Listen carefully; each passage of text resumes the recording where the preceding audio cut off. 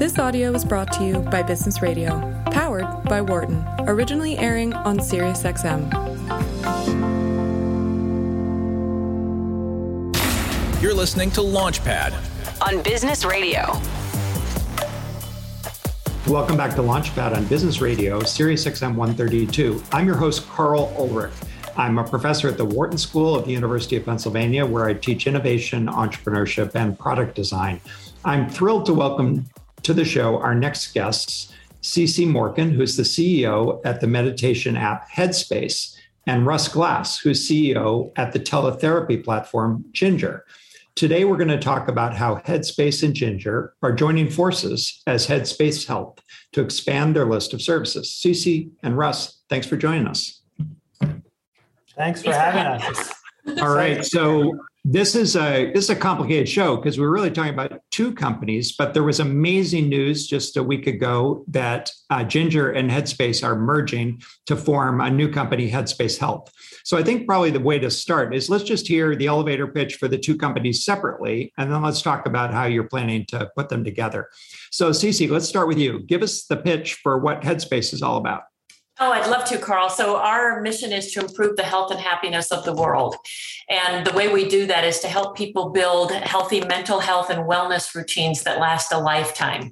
So we're there with you to build these routines from the minute you wake up to how you go to work, how you deal with your kids, how you eat, how you sleep, how you do fitness programs, deal with financial stress. You know, we have over 5,000 different pieces of content, all designed to help you build healthy routines that prevent you from getting into mental anxiety and stress. You know, I almost wanted to laugh at the first sentence because that is a big aim to improve the well-being of the world. You know, and I joke with my students that virtually every product design problem, if you abstract it far enough, it becomes the mission statement of improving the well-being of the world, but you're actually going right after that. So that's really amazing. So Russ, probably because of the podcasts I listened to, I've heard more Headspace ads than I've heard Ginger ads. So give us the elevator pitch for Ginger. Tell our listeners what Ginger is all about. We are an on-demand mental health company, and our goal is to solve the supply-demand imbalance that exists in the world, where there are far more people who have a need for mental health care than can get access to support. And we're doing that through innovation, where we've recognized that we're not going to solve this problem by finding more therapists or finding more coaches. We're going to solve this problem through really rethinking how care is delivered. And so Ginger has built this system that allows us to provide 24/7 access to care. So anytime, day or night, within 60 seconds, our members can connect with a live behavioral health coach. Those coaches will understand what the members' needs are. They will help them build a routine and build a plan for improving what they need to improve on. And then they'll hold them accountable for that plan. For those members who need more care, they will bring in a therapist, bring in a psychiatrist if medication management is needed, and then they'll work as a what we call collaborative care team in order to make sure that member has the care they need. And then once they're done with that higher level of care, the coach acts as step-down care. We then surround that entire system with a lot of technology to monitor what's going on, predict what might be needed, help scale the care team, ultimately in service of getting our members healthier as fast as possible. Great. Well, CeCe, let me go back to you. I'm guessing, just to reiterate, you announced last week a merger, and it's a big deal. So you're going to become Headspace Health.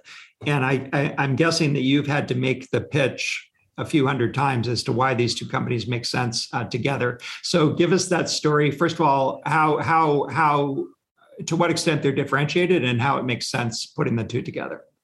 Yeah, Carl, if you think about it, every one of us has mental health. It's just a matter of where we are in the continuum. We're either in the prevention and promotion area, which is the mindfulness and wellness that Headspace provides, or we're in the condition management or even curation area, which is what Ginger provides. And so what we want to do is help people throughout their life on that continuum, wherever they are. And when they need extra help, we can provide that help, but then we can put them back into mental health and wellness. We looked at Ginger and Headspace, looked at each other and saw the beauty of bringing these two things together to help people on that entire continuum. And we will be the only provider in market that supports people throughout that continuum, throughout their lives, based on leveraging technology and humans and that incredible connection that comes between the two of them. So we're super excited about what we're going to be able to deliver. I should add too that, as Headspace and as Ginger, Headspace has been asked to move further into the mental health and support area by both our actual members who say, hey, sometimes when I need a little bit more help, I wish you had a person, and our enterprise clients who have said, we love the Headspace brand. We would love it if you went further into mental health. And that's a big part of the reason the two came together. Yeah. And so you will operate, as has been described in the press releases and so forth, under the brand Headspace, which, by the way, as a guy who teaches this stuff, I love the brand. It's great. You own the domain. It's a great brand. So I think that does make a lot of sense. So let me just underscore what I think I heard. You can make in a merger, you can make two basic arguments for why to merge. One is a sort of just expanding of the market where you're doing similar things, but you put the two companies together and it's a bigger company. So if we could get past the antitrust issues, it might be, if Lyft and Uber were to merge, what you've got is a new company that's Uber, right? That has even more riders. This is a different story. This is a story about greater scope of activities that is putting together complementary services that cover more of the market. And that's the other reason that a merger can make sense. Makes sense. Okay, Russ, without getting into, you're both private companies, you don't disclose this stuff, but I can describe at least what I read on Crunchbase, which is you've raised similar amounts of capital. So north of $200 million in capital. And I'm sure there were extensive debates about how to value the put valuations on the two companies. But let's just, for the sake of argument, assume that they're similar valuations, big valuations, approaching or exceeding $1 billion, let's say, for each of you. There's got to be a story. Your investors aren't charities. There's got to be a story for why this makes sense financially. So describe a little bit the financial logic of putting Headspace and Ginger together, and how do you make the case to investors? Good question. I mean, it starts with the industrial logic. It starts with the business logic. And, CeCe described this notion of creating together the most accessible, comprehensive digital mental health and well-being platform, right? So it starts there, and our customers have been asking Headspace, hey, could you do more? We love this brand.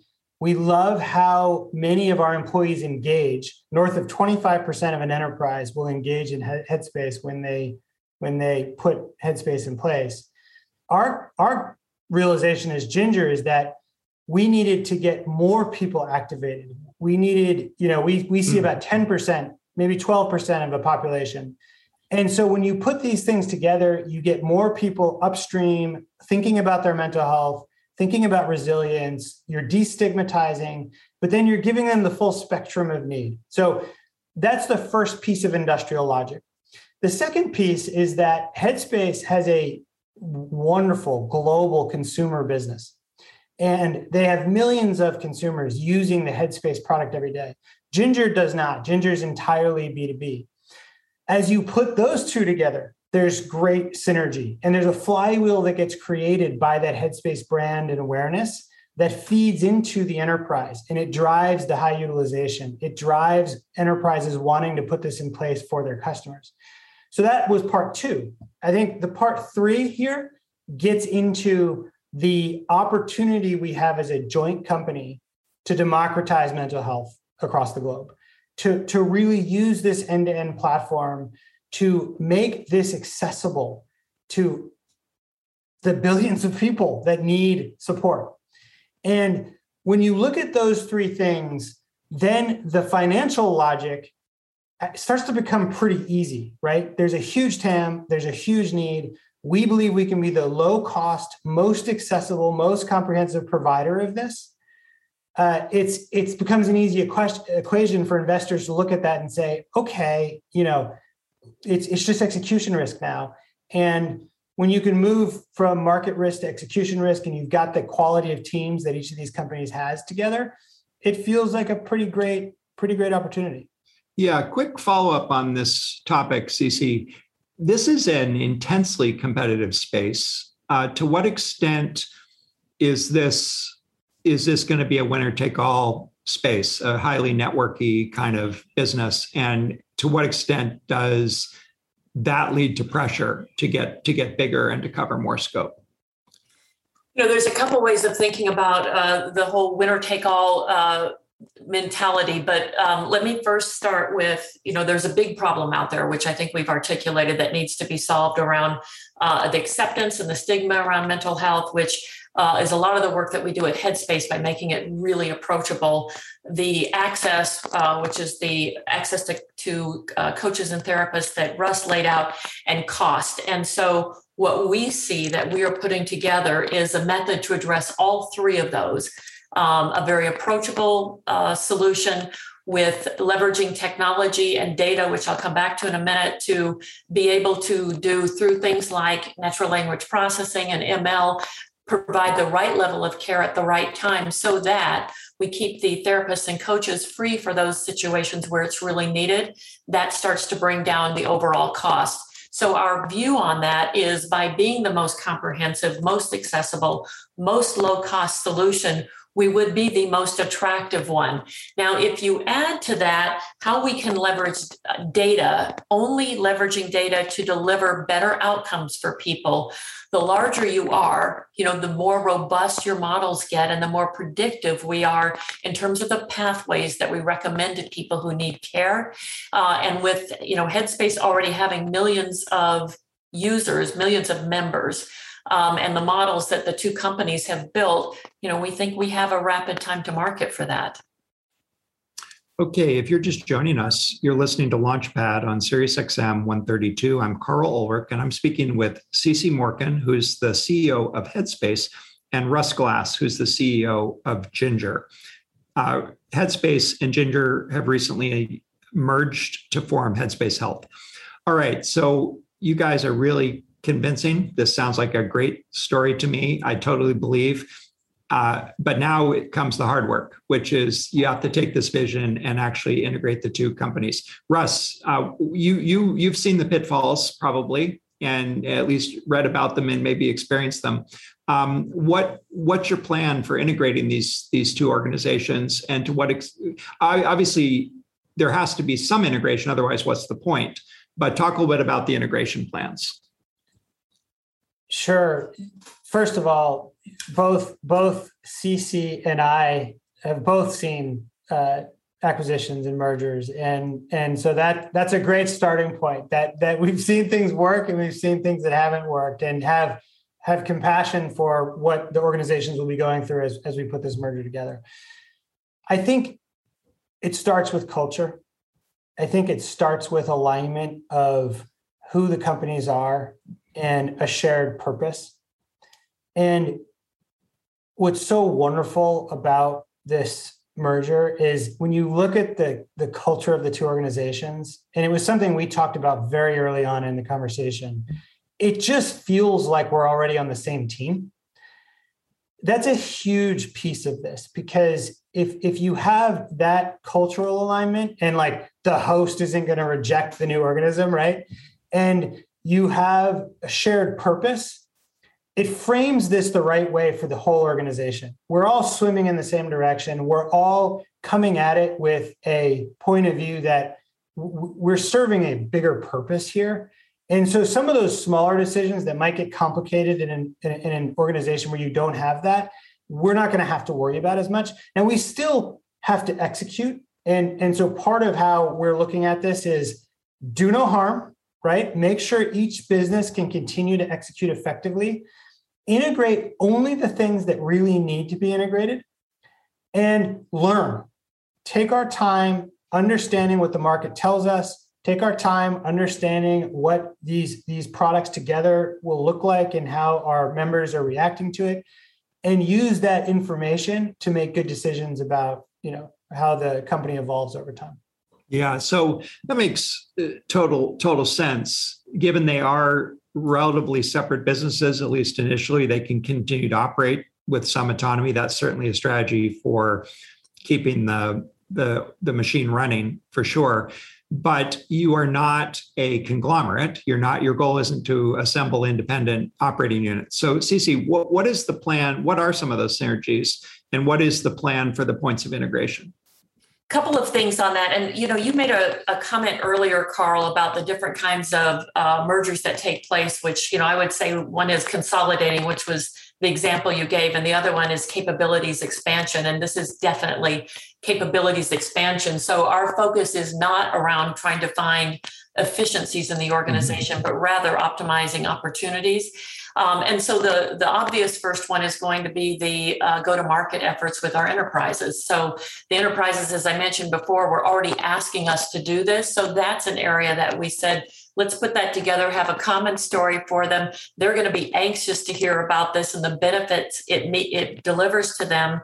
It's also going to enable them to work with fewer providers, which was one of the things we heard as well. So that will be one of the first things we did.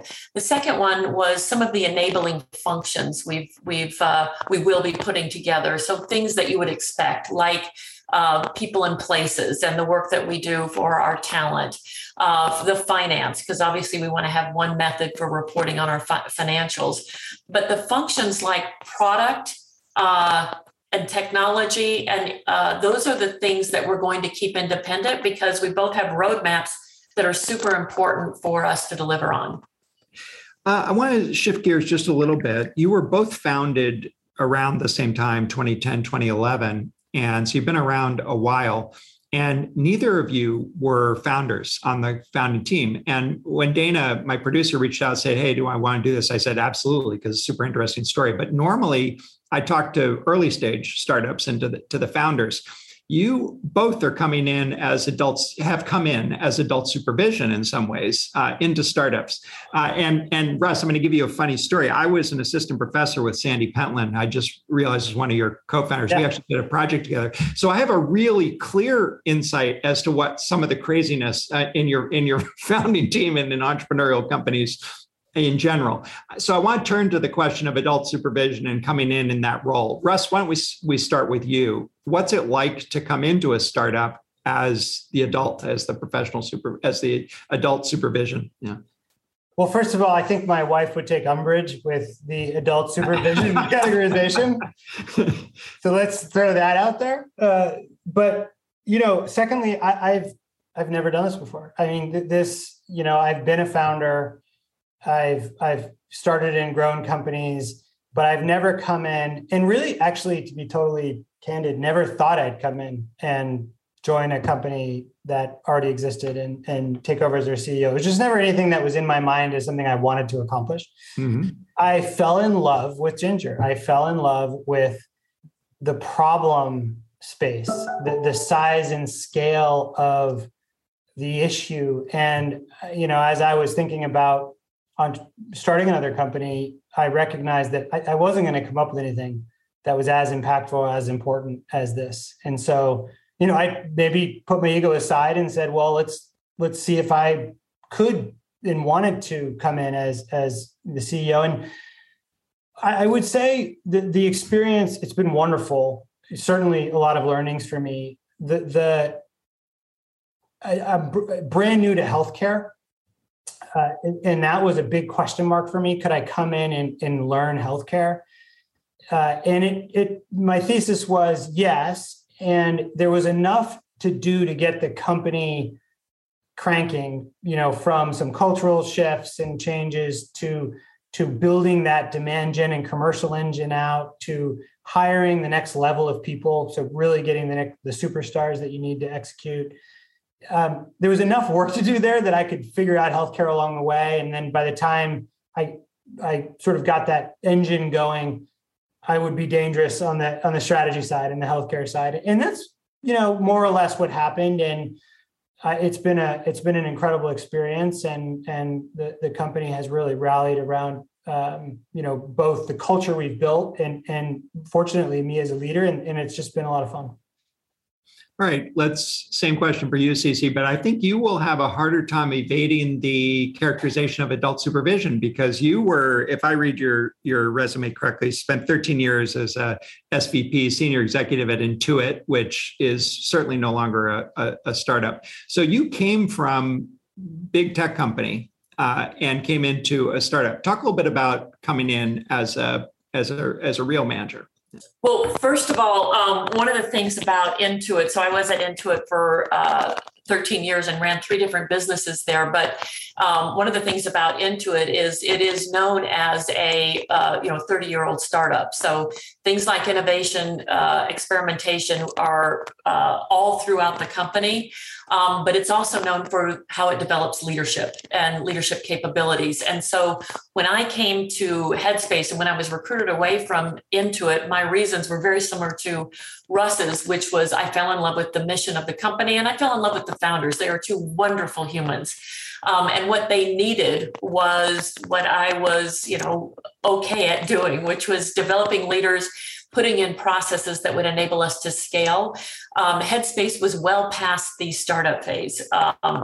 When you've got millions of paying customers, you've moved well past that. And so we needed to put in processes in place that would enable us to be much more predictable and consistent and for the teams to feel that you had development programs in place that help them expand their careers. So over the past year, we've put those things in place, and it's been amazing to see how well they have leaned into those. Also, what I've learned from them, where they've made them even better. But it's been a great experience, I think, on both sides. Yeah. So I want to circle back, CeCe, with you on something you said. One of my friends and colleagues at Penn is Roy Rosen, who spent a lot of time at Intuit. And I think he was Chief Innovation Officer, so head of innovation at Intuit. Talk a little bit about what Intuit did to remain a startup. I'm super curious about that. Yeah, Roy is wonderful and was very much a part of this. It started at the executive level. So it started with Brad Smith really leaning into, we need to constantly be reinventing ourselves. And so we put in place a experimentation culture where we focused on one of the things we would always say is don't fall in love with the solution, fall in love with the problem, and then test, iterate, and experiment your way to finding those solutions. And we gave recognition constantly to teams who came up with new ideas, whether they worked or not. Mm-hmm. We celebrated the failure, we celebrated the wins, all in service to learning. And it became embedded in the culture. I will tell you that you need to have a process for that to work. And at Headspace, it was called Customer-Driven Innovation and Design for Delight. We've launched something at Headspace, which is called Hypothesis-Driven Innovation. It's a very similar concept, but it puts in place a process and a practice where people have both the time to innovate and the tools to innovate. Wow. Well, that's a whole new show. And since I teach innovation, I'd love to learn more. But I want to turn to current events. Maybe Russ, has there been winners and losers in the pandemic period? How has your industry fared, and what's been the COVID experience for? Let's start with Ginger. I don't think there's any doubt that the pandemic has represented a coming of age of telehealth. I think that you see some organizations like Kaiser Permanente that had 5% of its visits pre-pandemic in telehealth and went to 85% of its visits telehealth during the pandemic. And you'll certainly see some retrenchment as you come out of the pandemic. But the thing about telehealth, for those of you who have experienced it, is once you've tried it, you really don't want to go back, right? There's such an elegance to being able to not take your entire day going to a waiting room and running the risk of getting some other illness. And, if in the mental health world, where there's stigma involved, having someone see your car parked in the parking lot. I mean, all of these things that you can now just do in the comfort of your home. So I think in general, telehealth's been a huge winner. That I would posit that adoption has accelerated by 5 years. Wow. And that's never going back. I think it's why you see some of the massive investment going into the space now, because investors realize that this space has accelerated as much as it has, and that combined with the fact that mental health in particular was so underinvested in historically, there's just this giant vacuum of interest and need now that investors are trying to catch up to. All right. Well, CeCe, we just have 1 minute, but I would guess the pandemic had big effect on the demand side for you. Talk a little bit about the pandemic and Headspace. Probably the area that we saw the biggest impact, Carl, was in the enterprise space. So the number of times that CEOs mentioned in earnings calls that mental health was their number one priority was up 500% last year. And if you see the number of companies out there that say this is a priority, so the shift to where this is now talked about in the enterprise is phenomenal. The other area I would just highlight, though, is the impact that we've been able to have with people who are care providers or frontline workers. We made the decision to offer our services to free when there's people in dire need. Our hope is that causes a pattern for other companies to recognize when their products can be provided for free to help people. All right. Well, it's a fantastic story, and thanks for sharing your insights. I assume Headspace.com will be the eventual parent website, but for now, also Ginger.io would be a place to go to learn more. CeCe and Russ, thanks so much for making the time. Thank you. Thanks a lot. All right, that's all for today. If you missed any of the last hour, feel free to check it out on the SiriusXM app, and be sure to follow our channel on Twitter at SXM Business. To follow me, go to my website, ktulrich.com. That's KTULRICH. Or follow me on Twitter at KTUlrich. I'm Carl Ulrich. I'm a professor at the Morken School, where I teach innovation, entrepreneurship, and design. And you've been listening to Launchpad on Business Radio, SiriusXM 132. For more guest interviews, check out our Wharton Business Radio Highlights podcast on iTunes and Google Play.